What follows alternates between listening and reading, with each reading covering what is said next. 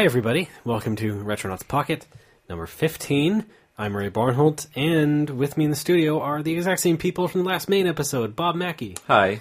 And Jeremy Parrish on the line. Yay!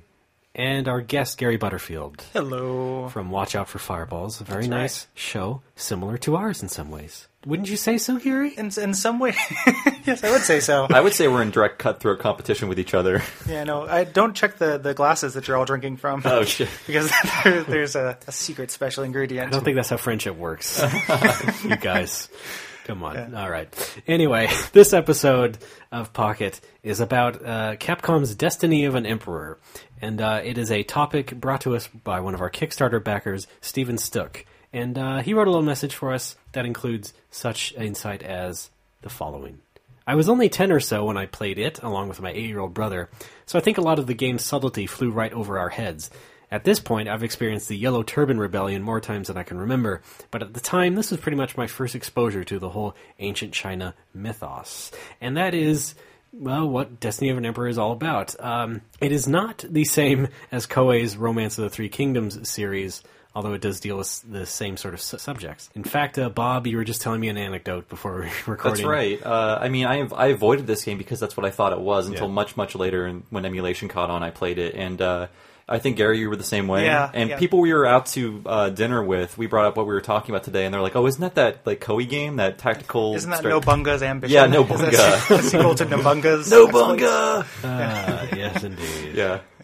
I actually was even kind of behind you guys on that. I didn't realize that this was not a Koei simulation game until it showed up on Crontendo.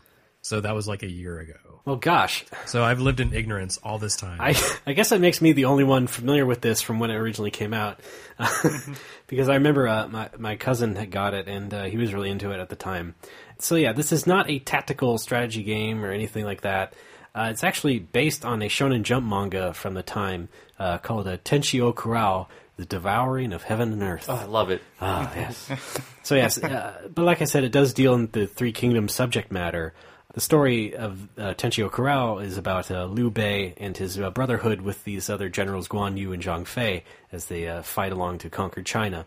And one of the opening lines from the game is, I believe, borrowed from the manga. It says, although we were born on different days, we hope to die in the same hour of the same day of the same year. On our very souls, we pledge that this will be true. And so, I mean, that sets the tone basically for the story. Guys, although in 10 years, let's meet back here and die together. Die. Yeah. I got something going on that day. Sorry. I mean, I'm not a super expert on the Three Kingdoms novels or anything like that, but, I'm sure that's pretty much what it's about. And, of course, as a Shonen Jump manga from, like, the late 80s, it's pretty much big on that action and violence as well, to make it palatable for the little boys. Based on the fact that it's based on a manga, this is, like, one of the few non-Disney Capcom games, on consoles anyway, at the time, I would say. In fact, they made more games after this. There is a Japan-only sequel to Destiny of an Emperor, but they also made 2 arcade beat-em-ups based on it, released in English territories as Dynasty Wars and Warriors of Fate. So how about that? Oh, wow.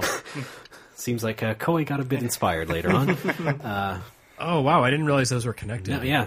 Yep. One's a sequel to the other. But this is, of course, why these will never be released, ever, because of this big manga license, I would say. Huh.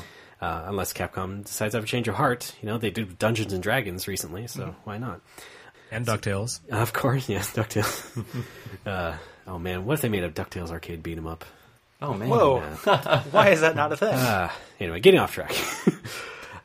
So what might make a good strategy game in Romance of the Three Kingdoms, or an action game like those arcade games that we just mentioned, this is instead a Dragon Quest-style RPG, which was basically like half of the Japanese games on Famicom in the late 80s, essentially, because once that boom hit, everybody was releasing RPGs of all stripes, and they all kind of basically looked and acted a lot like Dragon Quest.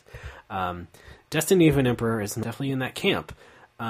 Although it does add sorts of Three Kingdoms-ish elements to it. Like, you build your party by recruiting new generals and troops, just as, you might in the Koei games. But because everything is set up with, like, RPG-type towns, most of the time this only requires you to go up to someone and talk to them, and then they'll be like, hey, let's join up, and all of a sudden they're in your party. And then, or you just beat them in a fight, a special fight, and they immediately join your team. Also very similar to the Koei games, but again, it's done in this cutesy sort of style. And because of that, like your party, as you enter a battle, is not just like these singular generals. You have like these numbers under them that represent their troop numbers. So while you just see the little icons of these guys, you're supposed to have like thousands of troops or however many behind them as well. Yeah, I mean, RPGs were always about abstraction, and this was taking that to a whole new level. Yeah. This maybe is kind of a stupid question, but did Konami pretty much rip this off for the army battles in Suikoden? No, they're very. I thought they were very different. Yeah, weren't the battles in Suikoden kind of rock paper scissors setup, or am I thinking of something else? But I mean, they still had that abstraction where you basically had like armies, and then you had individual leaders, and each leader had kind of their own strength and their own appeal, tactical power, or whatever, and you would kind of pick them. And yeah, there was definitely a rock scissors paper to it, but especially in Suikoden 2, there was more to it than that. And you kind of approached RPG combat as a strategy game with an army. Yeah, I don't know. Maybe there's less to it than that. Like, I didn't think it was, as opposed to Suikoden 1 to 2, and it kind of made it more complicated. This really felt like troops were just hit points. Like it really kind of has a foot in each pawn, and it's a little bit uncomfortable. And they come back to life when you go to sleep. Yeah. Sorry to jump ahead. Yeah, you send out roving press gangs to Shanghai the locals. Because I was thinking about that abstraction. If each general represents 1,000 troops, maybe every NPC that's talking about the weather that you run into actually represents 1,000 citizens, and that's why you can actually restock in these towns. Yeah, and that is literally what it looks like in this game. Yeah. And it's kind of ridiculous because you're basically shoehorning the Dragon Quest formula into something that's dealing with a story about thousands of troops on battlefields and all this sort of thing. But yeah, I mean, Suikoden is a good comparison to people who are more familiar with that series. And yeah, I mean, it's a similar sort of setup. And there's other sorts of games that do that a lot. Like even now, there's Warrior's Way, the Street Pass game on 3DS. That's all about that as well. Yeah. You street pass people and you build your army and conquer the land. Maybe ogre battle to a certain level, of course, to a certain degree. Yeah, sure. So Steve asked us, if this was maybe the first game of that type that had that type of party organization on the NES. I mean, I'm sure we just choose whatever characters looked coolest, but I'm guessing there was a lot more strategy there than our young minds really understood. Most of us played this before the show, of course, and I don't think it didn't really seem that obvious to me. I mean, it is really just these troops represent HP. Yeah. And it is, and that is so stark, especially when you go to an inn in a town and you go to sleep, and all of a sudden, you're back to full capacity. And you're just equipping your generals, right? With weapons and armor. I just assumed you were buying in bulk, and it just represented a dagger for every single troop. I see. Okay. Destiny of a Costco. Yeah. So yes, I mean, there's slightly more to the generals, but not too much more. I think they have like kind of a strength and an intelligence meter, and if they have more intelligence than strength, they can do spells essentially. Yes, tactics. Rather than feeling like it was a kind of a Dragon Quest thing, kind of shoehorned into a strategy game, it really felt like just an overlay from the a strategy game onto a Dragon Quest game. Yeah, it is very interesting in that way, and like. I don't mean to paint it in a negative light. It's just really just ridiculous to see when you actually think about it. Knowing all what we know about the history of RPGs now, it's just like, okay, these guys go to sleep and now they're full capacity of troops. That's wonderful. But, there's some ways that it makes it kind of neat and interesting things that it does though. So the running into named NPCs and random encounters. Yes, that's really neat. Like there's kind of ways that it plays to the strength of the kind of set dressing and ways that it clangs. Yeah. So, let's talk a bit more about battles. I mean, you can go into random battles as you walk around the overworld, of course. But as you begin, like, you kind of have to build up your party, or your army, rather, and then go to these neighboring towns and fight these other generals who won't let you into the town or anything unless you beat them. And, like, if you go ahead and try and beat them from the start of the game, you're going to get whooped unless you go to the random battles, pick up some other people from the other towns that you can go into, and just level for a bit, and then you can go to these neighboring towns and do that sort of thing. And then the battles themselves, just like a straight black screen where you have the two columns of the armies, and they just bump up against each other for a little bit, and sometimes they'll reduce all your troops to nothing, or sometimes they won't. It's just simple RPG survival. There is an auto battle feature, though. Yes, which seems had a little ahead of its time. A little bit, yeah. I mean, I can't think of any contemporary games that really incorporated that, especially not Dragon Quest. But yeah, it is nice, especially when you start to build up a longer column, because you can add 6 or 7 guys, I think, on your army. Mm-hmm. So you have to select commands for every single one of those every time, especially when you're just leveling. It's nice to have an auto battle, and so they add that for you. But then, of course, you have to kind of sit and wait for the battle to end. Yeah, because just watch the little bars drop down. Yeah, it still goes on for quite a while as you watch these guys bump up against each other and finally just whittle each other's troops down to nothing. And like Gary said, I mean, once you pull back a layer or two of this thing, it is just another RPG. But, like I said, I didn't mean to paint it in such a negative light, because the facade of it is still appealing. I mean, it's not historically accurate. I mean, neither is Koei's games at this point. But it is an easy-to-grasp introduction, I think, to the sort of Three Kingdoms subset of games. I mean, if you're an absolute beginner at this sort of thing, playing a simple Dragon Quest-ish RPG, not that bad. And it's not as rickety as you might think. I mean, it is Capcom behind it, and they were making some pretty good games at this time. So it's worth trying out, I would say. Yeah. There are a couple neat things about it. It's what struck me when I was playing it was that you're quashing a rebellion, which is so contrary to the narrative of most of the RPGs I've played still now. Yeah. You're not a plucky young force, kind of taking over. You're on the side of the established order. So in that sense, it's the opposite of Suikoden. Yeah. Yes.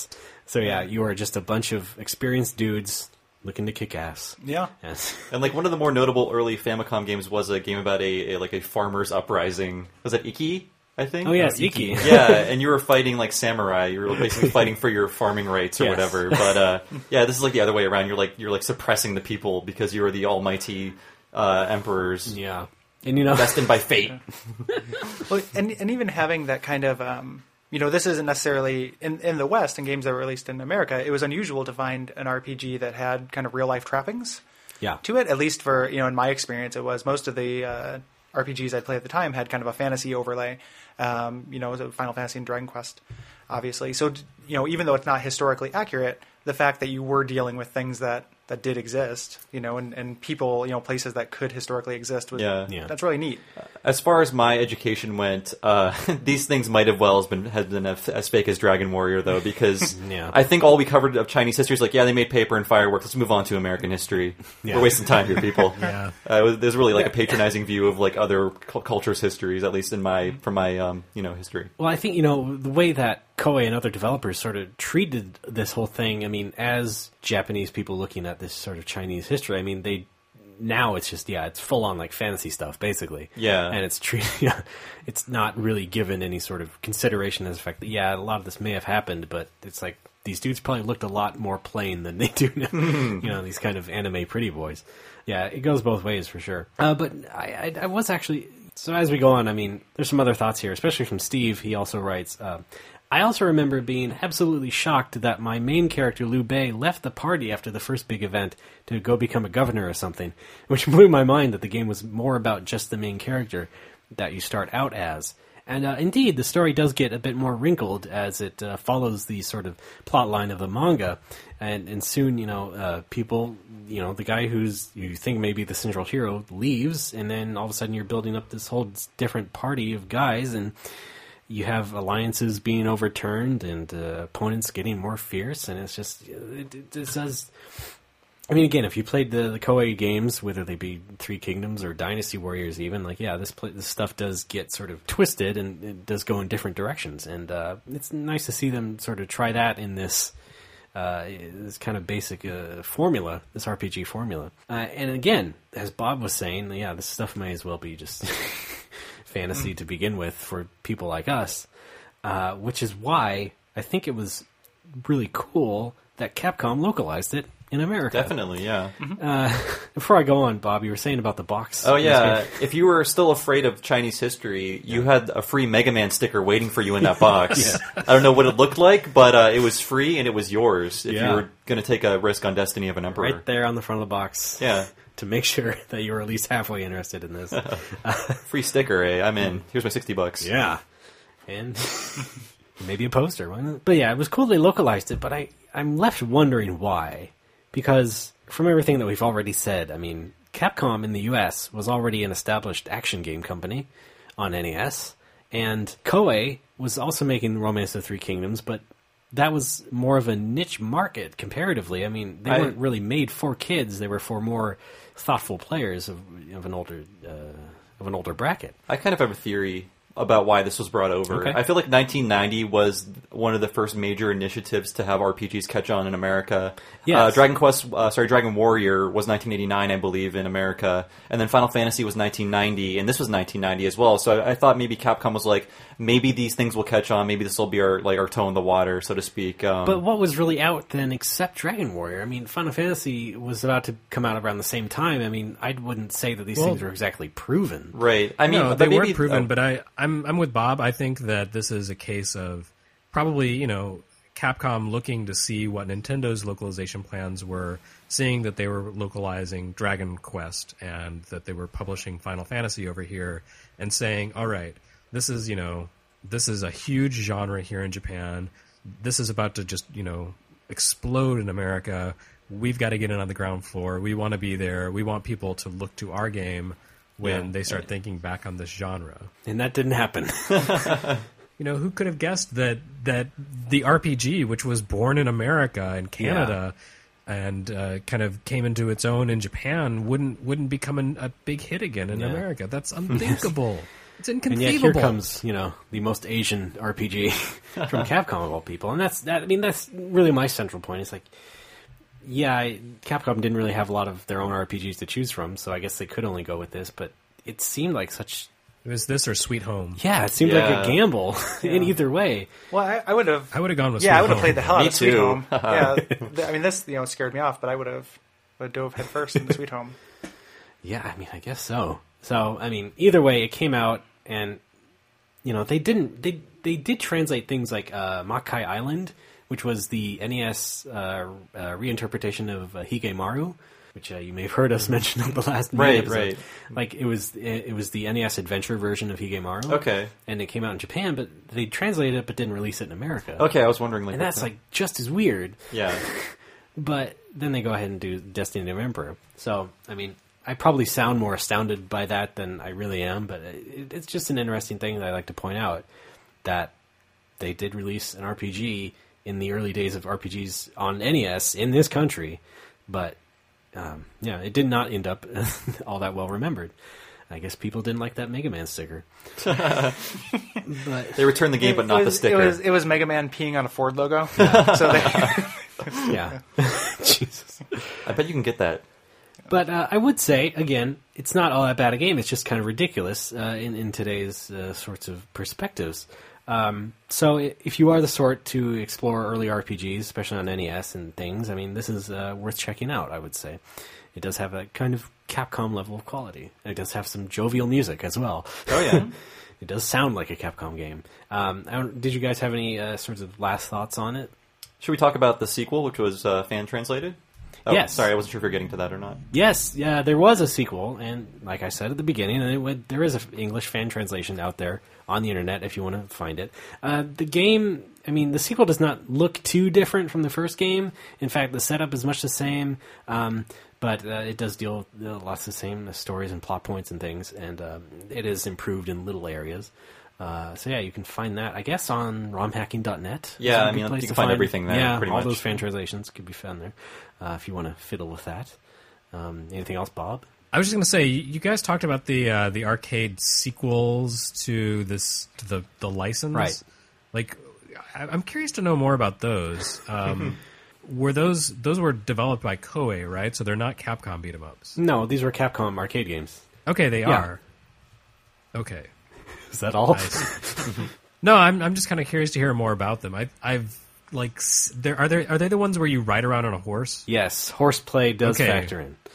Horseplay. Horseplay. No running around the pool. Come on, guys.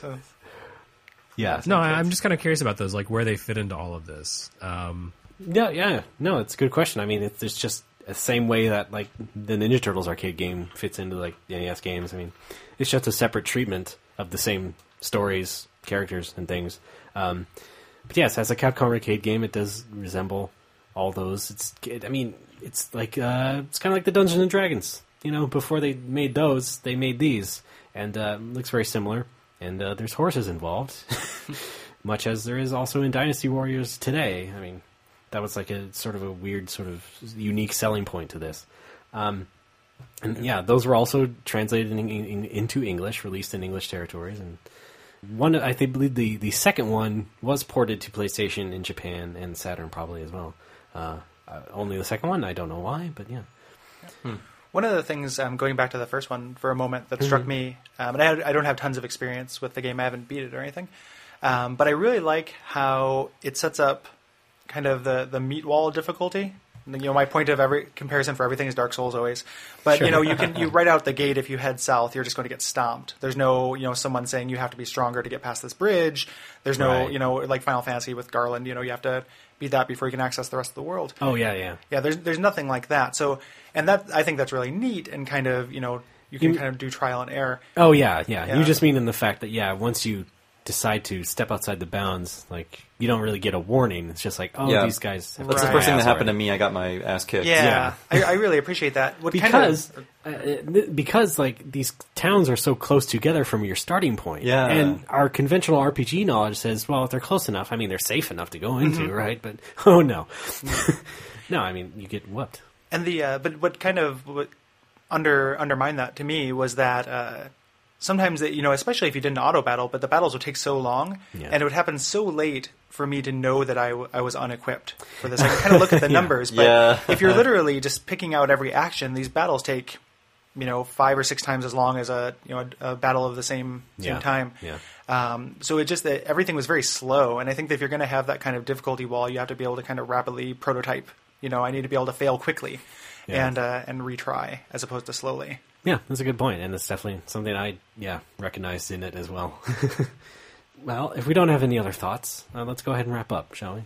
Once again, I recommend checking it out as a historical point, if nothing else. Just a shame it didn't really seem to be as fondly remembered. No. Didn't seem to be so easily forgotten and then confused with the Koei games, and then... Well, anyway, thank you to Steven Stuck, who suggested this episode for us. Of course, we appreciate your money. Oh yeah. You should be holding up against the mic and just flipping through all the bills. Yeah. I mean, like Steve said, it's just one of those games that you sort of randomly played as a kid, or you just randomly played it before this episode. So it's one of those situations. So I'm glad I could do it, and I'm familiar with it, and I enjoyed it at the time as well. So yes, that's it for this episode of Retronauts Pocket. Thanks everybody. We are on Retronauts.com. You can find us, check out our episodes, track those things. Find us on Twitter and Facebook as well under the same name, Retronauts. Once again, as we mentioned in the last episode, if you we will be sending out our T-shirts and things of that nature finally, and you should probably be receiving those very soon already. And please take pictures of yourselves in them, out of them, but still wearing another shirt. But we're putting together a calendar. Yeah, no. It's best if you know. The Men of Retronauts. Oh boy, I recommend at least wearing a different shirt. Okay, thanks. Send us some pictures of those. We'll put them on Twitter. We'll retweet you. Sure, we love it. If you're a babe or a hunk. Okay. That's our secret stretch goal, the listeners of Retronauts calendar. I'm sorry. 2015. Yeah. Anything else notable we should mention? No. I mean, we do streams every now and then. We try to. I try to. Bob's better at it than I am. Yes, we're on Twitch TV sometimes. Thanks, Gary. Thanks, Bob and Jeremy. It's been so much fun. Mm-hmm. And, very welcome. We'll be back with another big-time episode of Retronauts very soon. Goodbye, everybody.